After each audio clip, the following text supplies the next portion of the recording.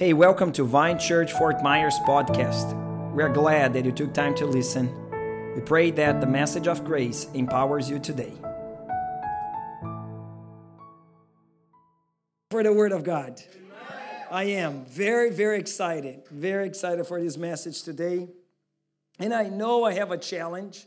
It's a very challenging challenge for me.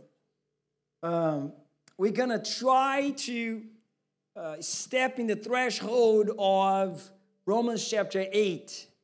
And someone told that if the Bible is a crown, the most precious jewel is Romans. The diamond of the Bible is the book of Romans.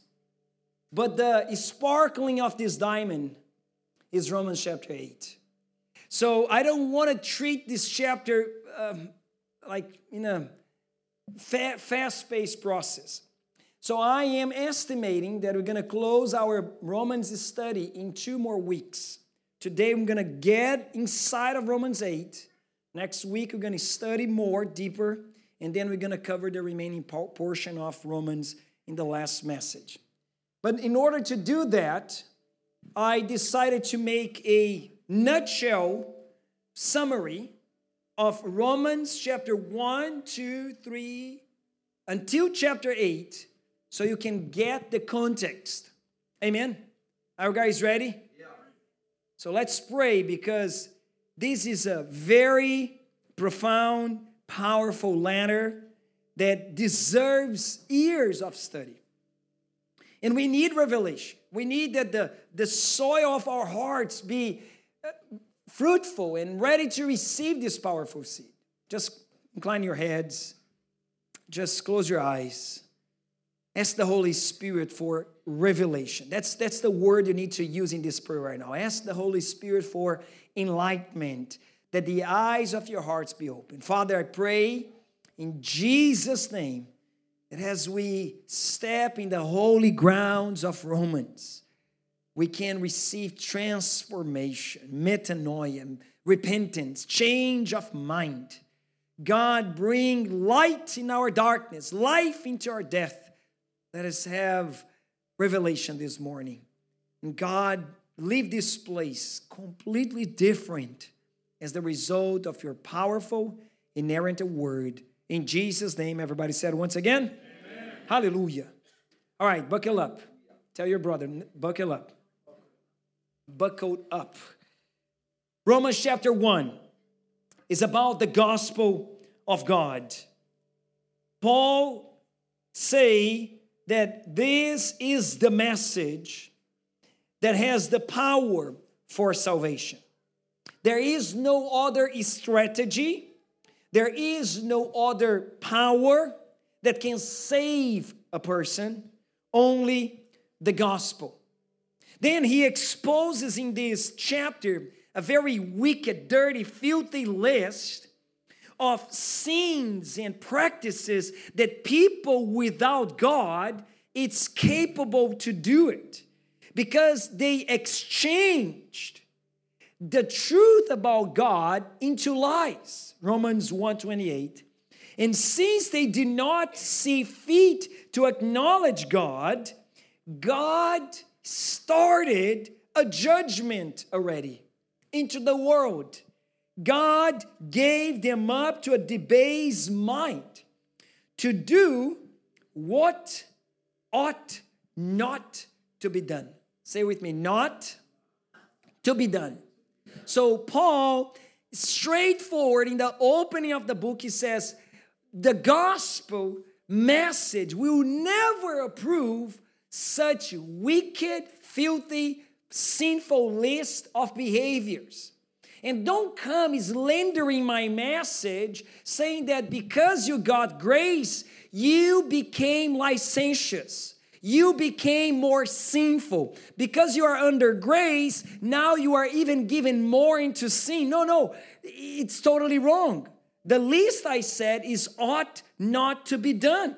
I never approved that. My message never approved that. Actually, I'm not ashamed to preach this message just because there's such accusations about the gospel. The gospel is never an excuse for a sinful life, but it is the power for a victorious life. Say amen in the house. That's why Romans 1:16, he says, I'm not ashamed. Tell your neighbor, I'm not ashamed too. I'm not ashamed of the gospel, for it is the power of God. It is the power of God for salvation, for sozo. This means that once you get the gospel, you are saved in your spirit at once. Your inner part, your inner man, your heart is regenerated and you are made anew in your heart. Your soul enters in the process of salvation. That means transformation. And your body, even though it's decaying and getting older, it is destined to be glorified. So the salvation of the gospel is this threefold aspect of salvation that saves your spirit, leads your soul into transformation, and destines your body into glorification. Say amen in the house. I told you to buckle up, right? This is just chapter 1. Chapter 2. And then he tells us that don't come, you moralist, saying, I'm not as filthy and wicked like everybody you just mentioned chapter 1, Paul. I don't practice such horrible behaviors you just mentioned chapter 1. Actually, I feel pretty good comparing myself with this terrible list of murder, stealing, slandering, and immorality, and all kinds of debauchery you just mentioned. And then he punches the moralists in the jaw, saying Romans chapter 2, verse 4, or do you presume on the riches of his kindness and forbearance and patience, not knowing that God's kindness is meant to lead you to repentance? Say repentance. Repentance is this word that now is associated with grief and remorse and a sad feeling regarding your behaviors, that you are frustrated to do it and you said, I was not meant to be done these anymore. But repentance, even though it can have these elements of grief, essentially repentance is change of mind. I was thinking in one way and now I will not think in that way anymore. I will have a metanoia, change of opinion about God. And all the patience, the kindness, the grace of God was meant to lead you into repentance.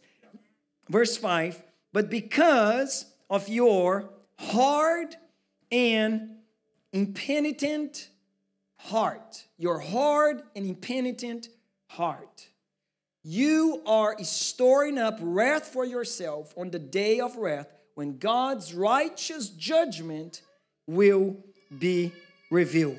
Now, Paul tells us that you moralist, you that compare yourselves with people that are so wicked and sinful, don't think that the mercy of God is just there for you to feel good about yourself. No, don't do that. Break your heart, be humble, and accept the solution of God. And at the end of chapter 2, introducing chapter 3, now it's time for the religiousness.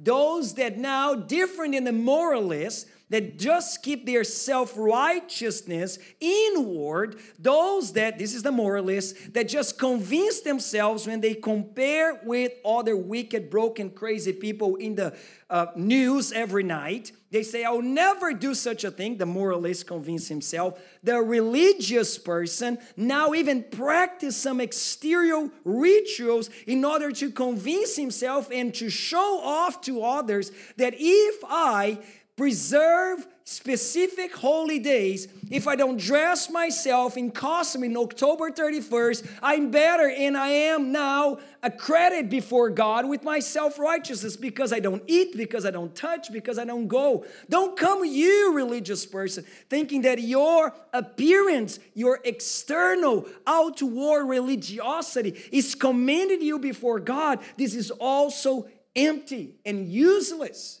He actually gives the ultimatum, Romans 3:10. No, not at all. For we have already charged that all, both Jew and Greeks, religious and moralists, are under sin. As it is written, none is righteous, none, not one.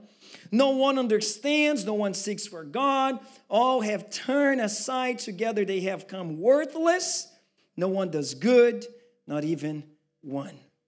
And the solution that he gave in chapter 1 is repeated now in chapter 3. Verse 22, the righteousness of God through faith in Jesus Christ. Say the righteousness of God through faith in Jesus Christ. The righteousness of God through faith in Jesus Christ for all who believe, for there is no distinction, 23, for all have sinned and fall short, are undressed, unclothed from the glory we once had in the garden.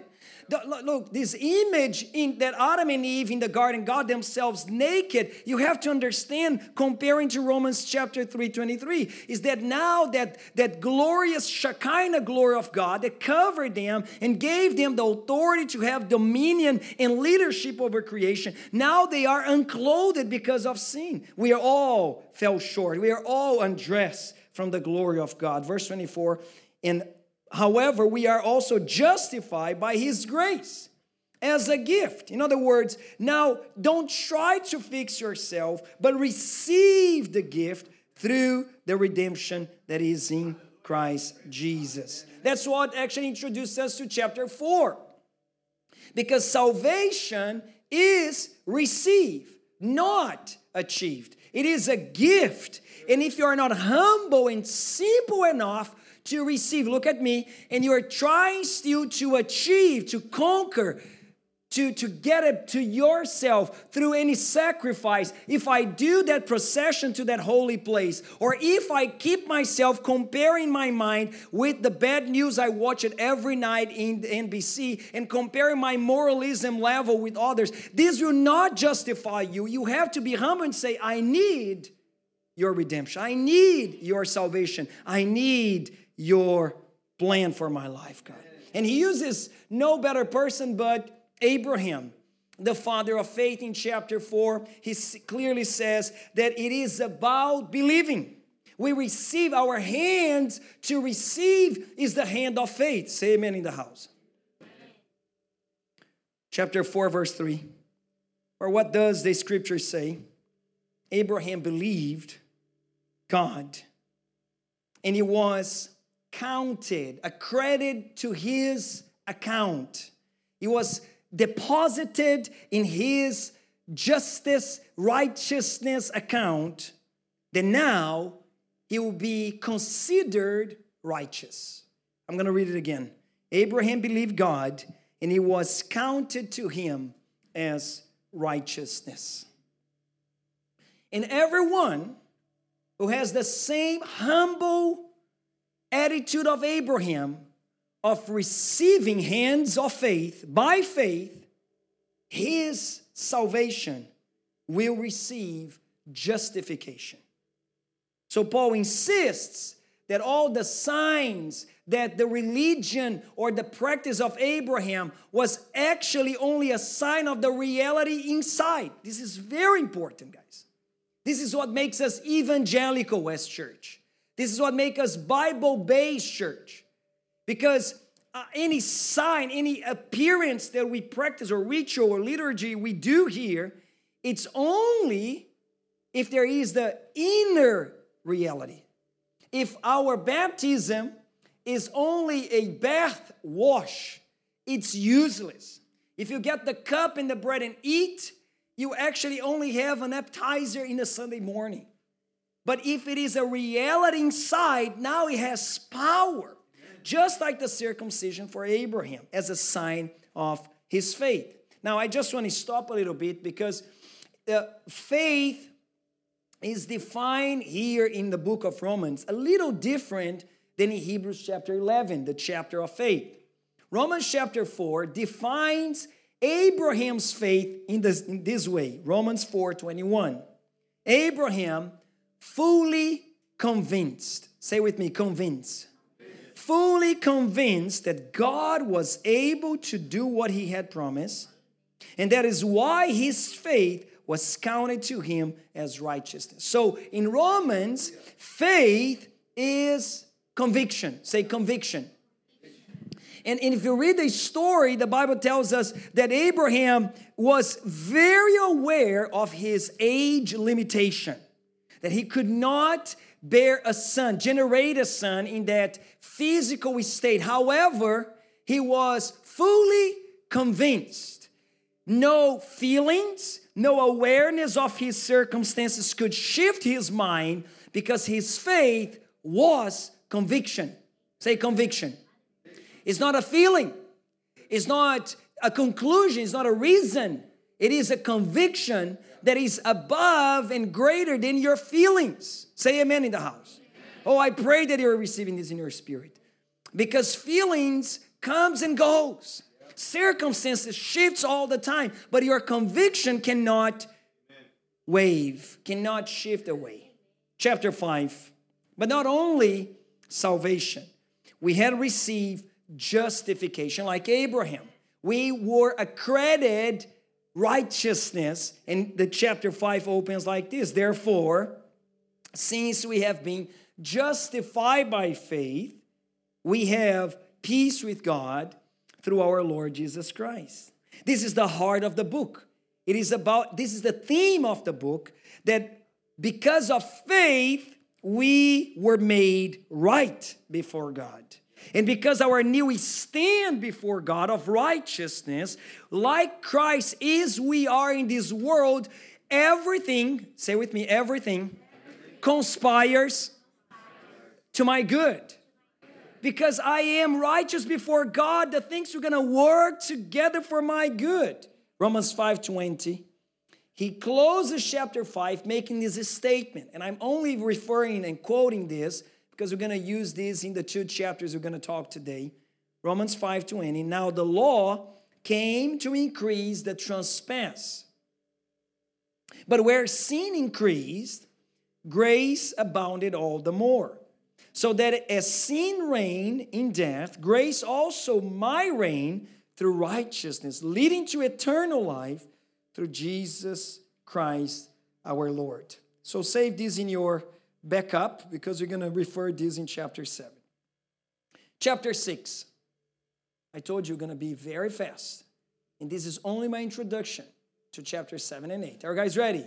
Chapter 6. Now, when I get all these blessings, salvation, redemption, justification, and if I apply these all blessings in my life, it will become sanctification. What that means, Pastor? It means that people in my family, my co-workers, my friends in school, they will notice that I am set apart, that I am different than them, that I don't think like everybody else, that I don't practice what everybody's doing. I don't go what everyone is doing because I am sanctified, I'm set apart, I'm different. Because the justification for me is not a theology, a doctrine. It's not only something that I reason with my religion. It is an application in my life that is manifested in my actions, in my words, in my relationships.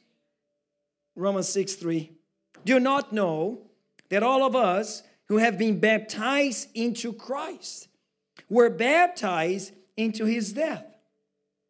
We were buried, therefore, with him by baptism into death. So just a reference, baptism is coming. And some of you guys already believed.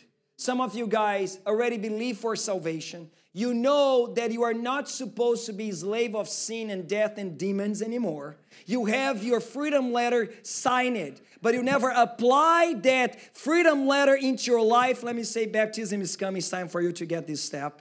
It's time for you to really get your freedom in, apply it into your life. Baptism does that. We are buried, therefore, with him by baptism into death, in order that just as Christ was raised from the dead by the glory of the Father, we too might walk in newness of life. Say with me, walk in newness of life. In other words, my life will be noticeable, different than everyone else around me because I apply that justification. And I apply it doing 3 simple steps. I consider this truth and I really believe this truth, and now I willingly present my body, my hands, my mind, my eyes, my voice, my whole being, I present in a continuous practice before God. I know, I consider, I present. And that's our introduction. Chapter 7. Chapter 7, it is a controversial chapter in Romans because people read it through the lenses without considering the context. That's why I made all this background to get in chapter 7. It's a long discourse that Paul is trying to remind us, don't go back into your self-effort, your willpower, and live a victorious life against sin. You're never going to do it. You can't do it. No, don't forget. If you look to the law of God, which is perfect, which is holy, which is pure, and you try to obey the law in the strength of your own willpower, you will always be defeated. So I call this chapter, How to Deal with Mr. Law. That's actually how Paul describes and illustrates to us. He tells us about this woman that is married. And she's married with a very strict, austere man. This man is Mr. Law. He is perfect, holy, pure. And even though this woman is very dedicated and she tries all her best, in the 613 commandments that Mr. Law gave her to have the perfect life, the perfect marriage, she always failed. Always failed. When she stands to do something good, she sees herself under this bondage of sin that drags her back into failure. She can't. She simply can't. She even tried all that she could learn. Actually, she tries to memorize, and the only help that Mr. Law gave her is a summary. Okay, I know you are always a failure, and I want you to make it right, so I'll give you a decalogue. I'll give you a summary of my 613 commandments. Here it is, the 10 commandments of a perfect marriage. And you're going to learn that Mr. Law is so strict that he gives opinion in absolutely every aspect of life in that woman's life. He wants to intervene of what she will eat, the days that she was supposed to rest, how she was supposed to work, and even in the sexual intimacy, there was strict regulations and what to do and not to do. She was trying her best, but always failing. She was frustrated, so she thought, maybe I can get divorced. But she found out that there's no possibility. God did not create a chance for divorce. So she thought, maybe I can kill Mr. Law. Maybe I can, make him dead. But unfortunately, God spoke through Jesus saying that the law is eternal. I say to you, until heaven and earth pass away, not a iota, not a dot will pass from the law. So the law doesn't die. Mr. Law doesn't die. What am I supposed to do? This is a horrible relationship. I can't fulfill these Mr. Law requirements. And look, I'm not saying that Mr. Law is an evil, bad man. I never said that. I'm just saying in the opposite. He is actually holy, he is good, and he is righteous. Every requirement Mr. Law brings is right. Romans 7:12. It's all good. But I am weak to do it. And even some women marry with other Mr. Laws that are moralist enough to convince them that they could fulfill some commandments. There was always the 10th commandment. And you know the 10th commandment? You shall not covet. Which means that I am good until the moment that I saw that image and my instincts are aroused and I'm coveting again. Until I felt that smell, and I saw myself coveting again. But I didn't intend to, but when I noticed there was this law of sin and death, make me a slave of covetousness. So I like the fact that Paul chose covetousness as this ultimatum to put everybody in the same pot of sinful, weak, impossible state of obeying Mr. Law high commandments. The commandment should be only a tutor, a guider toward repentance and yielding. But how many moralists think they are still good? How many religionists insist they are commended before God because they are doing or don't doing or keeping some rituals? How many are self-relying Christians asserting, if I'll only try a little more? But there is no way out. And here lies the vicious cycle of many Christians that insist on rely on their own strength and willpower to overcome sin. Romans 7:19. For I do not do the good I want, but the evil I do not want is what I keep on doing. How I will deal with Mr. Law. The only way out is not divorcing, is not killing Mr. Law, because there's no way out of that. Verse 4. Likewise, my brothers, pay attention, verse 4. You also have died. Say amen in the house. That deserves a shout of praise. But let me read it to you guys, Colossians chapter 3 again. Colossians, this was not in the script, so let's go there with me. Colossians chapter 3, verse 3. Is there? Colossians 3:3. I know I didn't put you there, but you can open your Bible if you have one. There we go. Let's read it with me. 1, 2, 3. For you have died, and your life is hidden with Christ in God. Now let me hear some shout of praise in the house. I remember that, Pastor. I remember that. Chapter 6. I cannot kill Mr. Law. I cannot divorce Mr. Law, but I can be hidden with Christ. And because I am in Christ, I am dead with him. When Christ, who is my life, appears, then also I will appear with him in glory. That's true. When I see myself, when I identify myself with Christ, I am dead with him. Likewise, my brothers, you also have died, verse 4, to the law through the body of Christ, so that you may belong to another. Hallelujah, that's exactly what I wanted. As that women in the illustration, I want to belong to another. And someone is going to say, what do you mean, Pastor?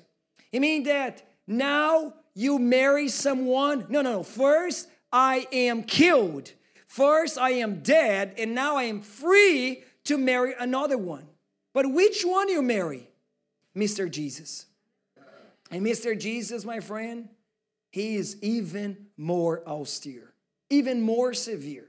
He requires even higher level of obedience. But what do you mean? I thought I had been delivered from Mr. Law that was terribly austere and strict upon me. Yeah, Jesus is worse. He says, even if you look with the intent in your heart, you already sin. You don't need necessarily to commit adultery.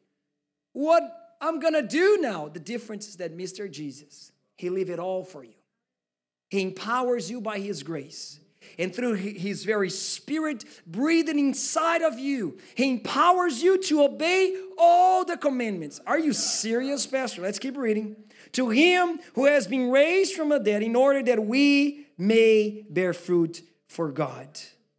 But someone are going to say, Pastor, but I see myself caught in this vicious cycle of sin and death over and over again. Let me say, it's because you did not give up completely yet. Every lifeguard knows the way to save a man that is drowning is wait until that person loses his strength. If you try to save that person before, you might be drowned together with that person. Are you guys with me? So God is waiting you to give up. Mr. Jesus is waiting you to give up so he can come and intervene. And instead of you closing your Christian life, praying like Romans chapter 7, verse 24, who will deliver me from this body of death? You should close your Christian life praising God, thanks to be God, through Jesus Christ our Lord. So then myself serve the law of God with my mind, but with my flesh I serve the law of sin. God will aid us to give up on ourselves in order to intervene, which introduces us to chapter 8. And I have 5 minutes. That's what I told you. Just going to step at the doors of chapter 8. We're not only saved, we're not only justified, we're not only accredited God's righteousness, but we have His divine nature empowering us to be more than conquerors. And all of this is accessed by the simple act of believing. Believing. Romans chapter 8, verse 1 to 4. Therefore, there is now no condemnation for those who are in Christ Jesus. Oh, that deserves a praise God again. Come on, guys, let's give a shout to God because this is so amazing good. It means that because I'm in Christ, all that 40 plus times that Paul says, I am weak, I am miserable, I try, my flesh, my strength, myself in chapter 7. 40 plus times he say, I. Now in chapter 8, we're going to be changed by more than 20 times the word spirit in life. Spirit in life. It says His Spirit is in Christ. It's Christ Jesus in me that leads me into victory. Verse 2, for the law of the Spirit of life has set me, you, free in Christ Jesus from the law of sin and death.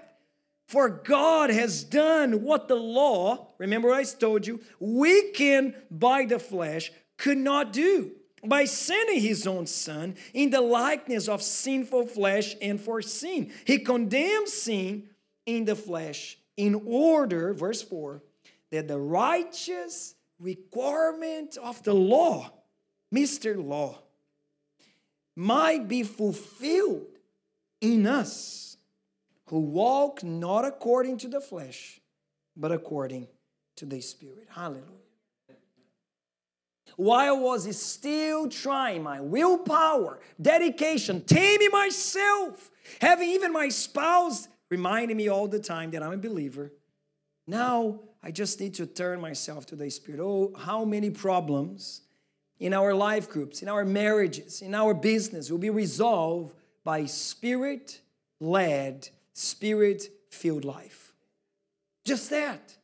How many circumstances in our relationship could be simply resolved by the person that instead of being the right, having the most intelligent answer, will be the person that will pray first and be Spirit-filled in that circumstance. Free from every condemnation that is meant to be the standard of the children of God. Let me invite you to stand up. Because now in chapter 8, we're going to learn how to walk by the Spirit. To walk according to the Spirit.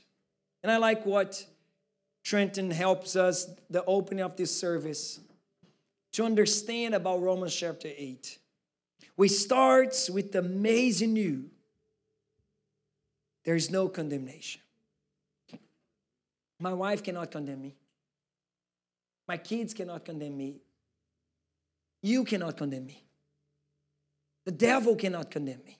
That's the tune I always walk with God. This doesn't mean there's no consequence of my mistakes with my wife. This doesn't mean I'm not going to have to repair the words I wrongly said to my kids. It doesn't mean obvious that I did not create opportunities for the devil find leverage in my life.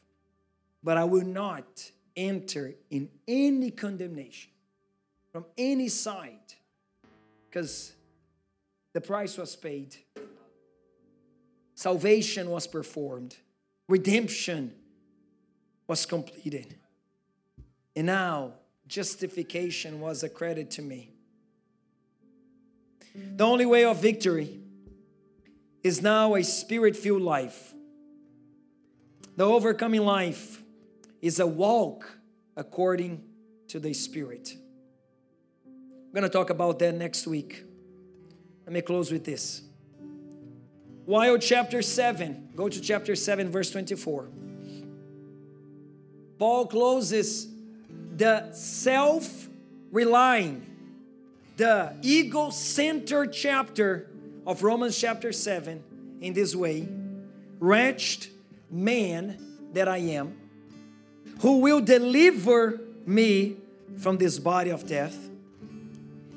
The end of chapter 8, and that's my goal, that's our finish line next week, is Romans 8:37.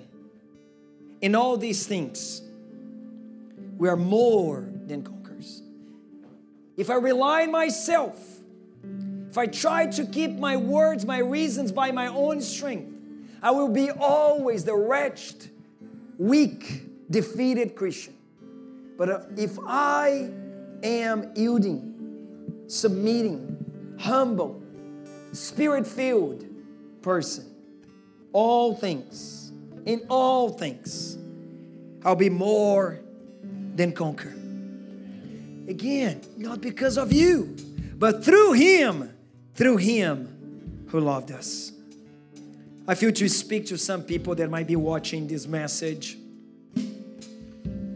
that needs to be in Him, in Christ, and you never accepted this gift.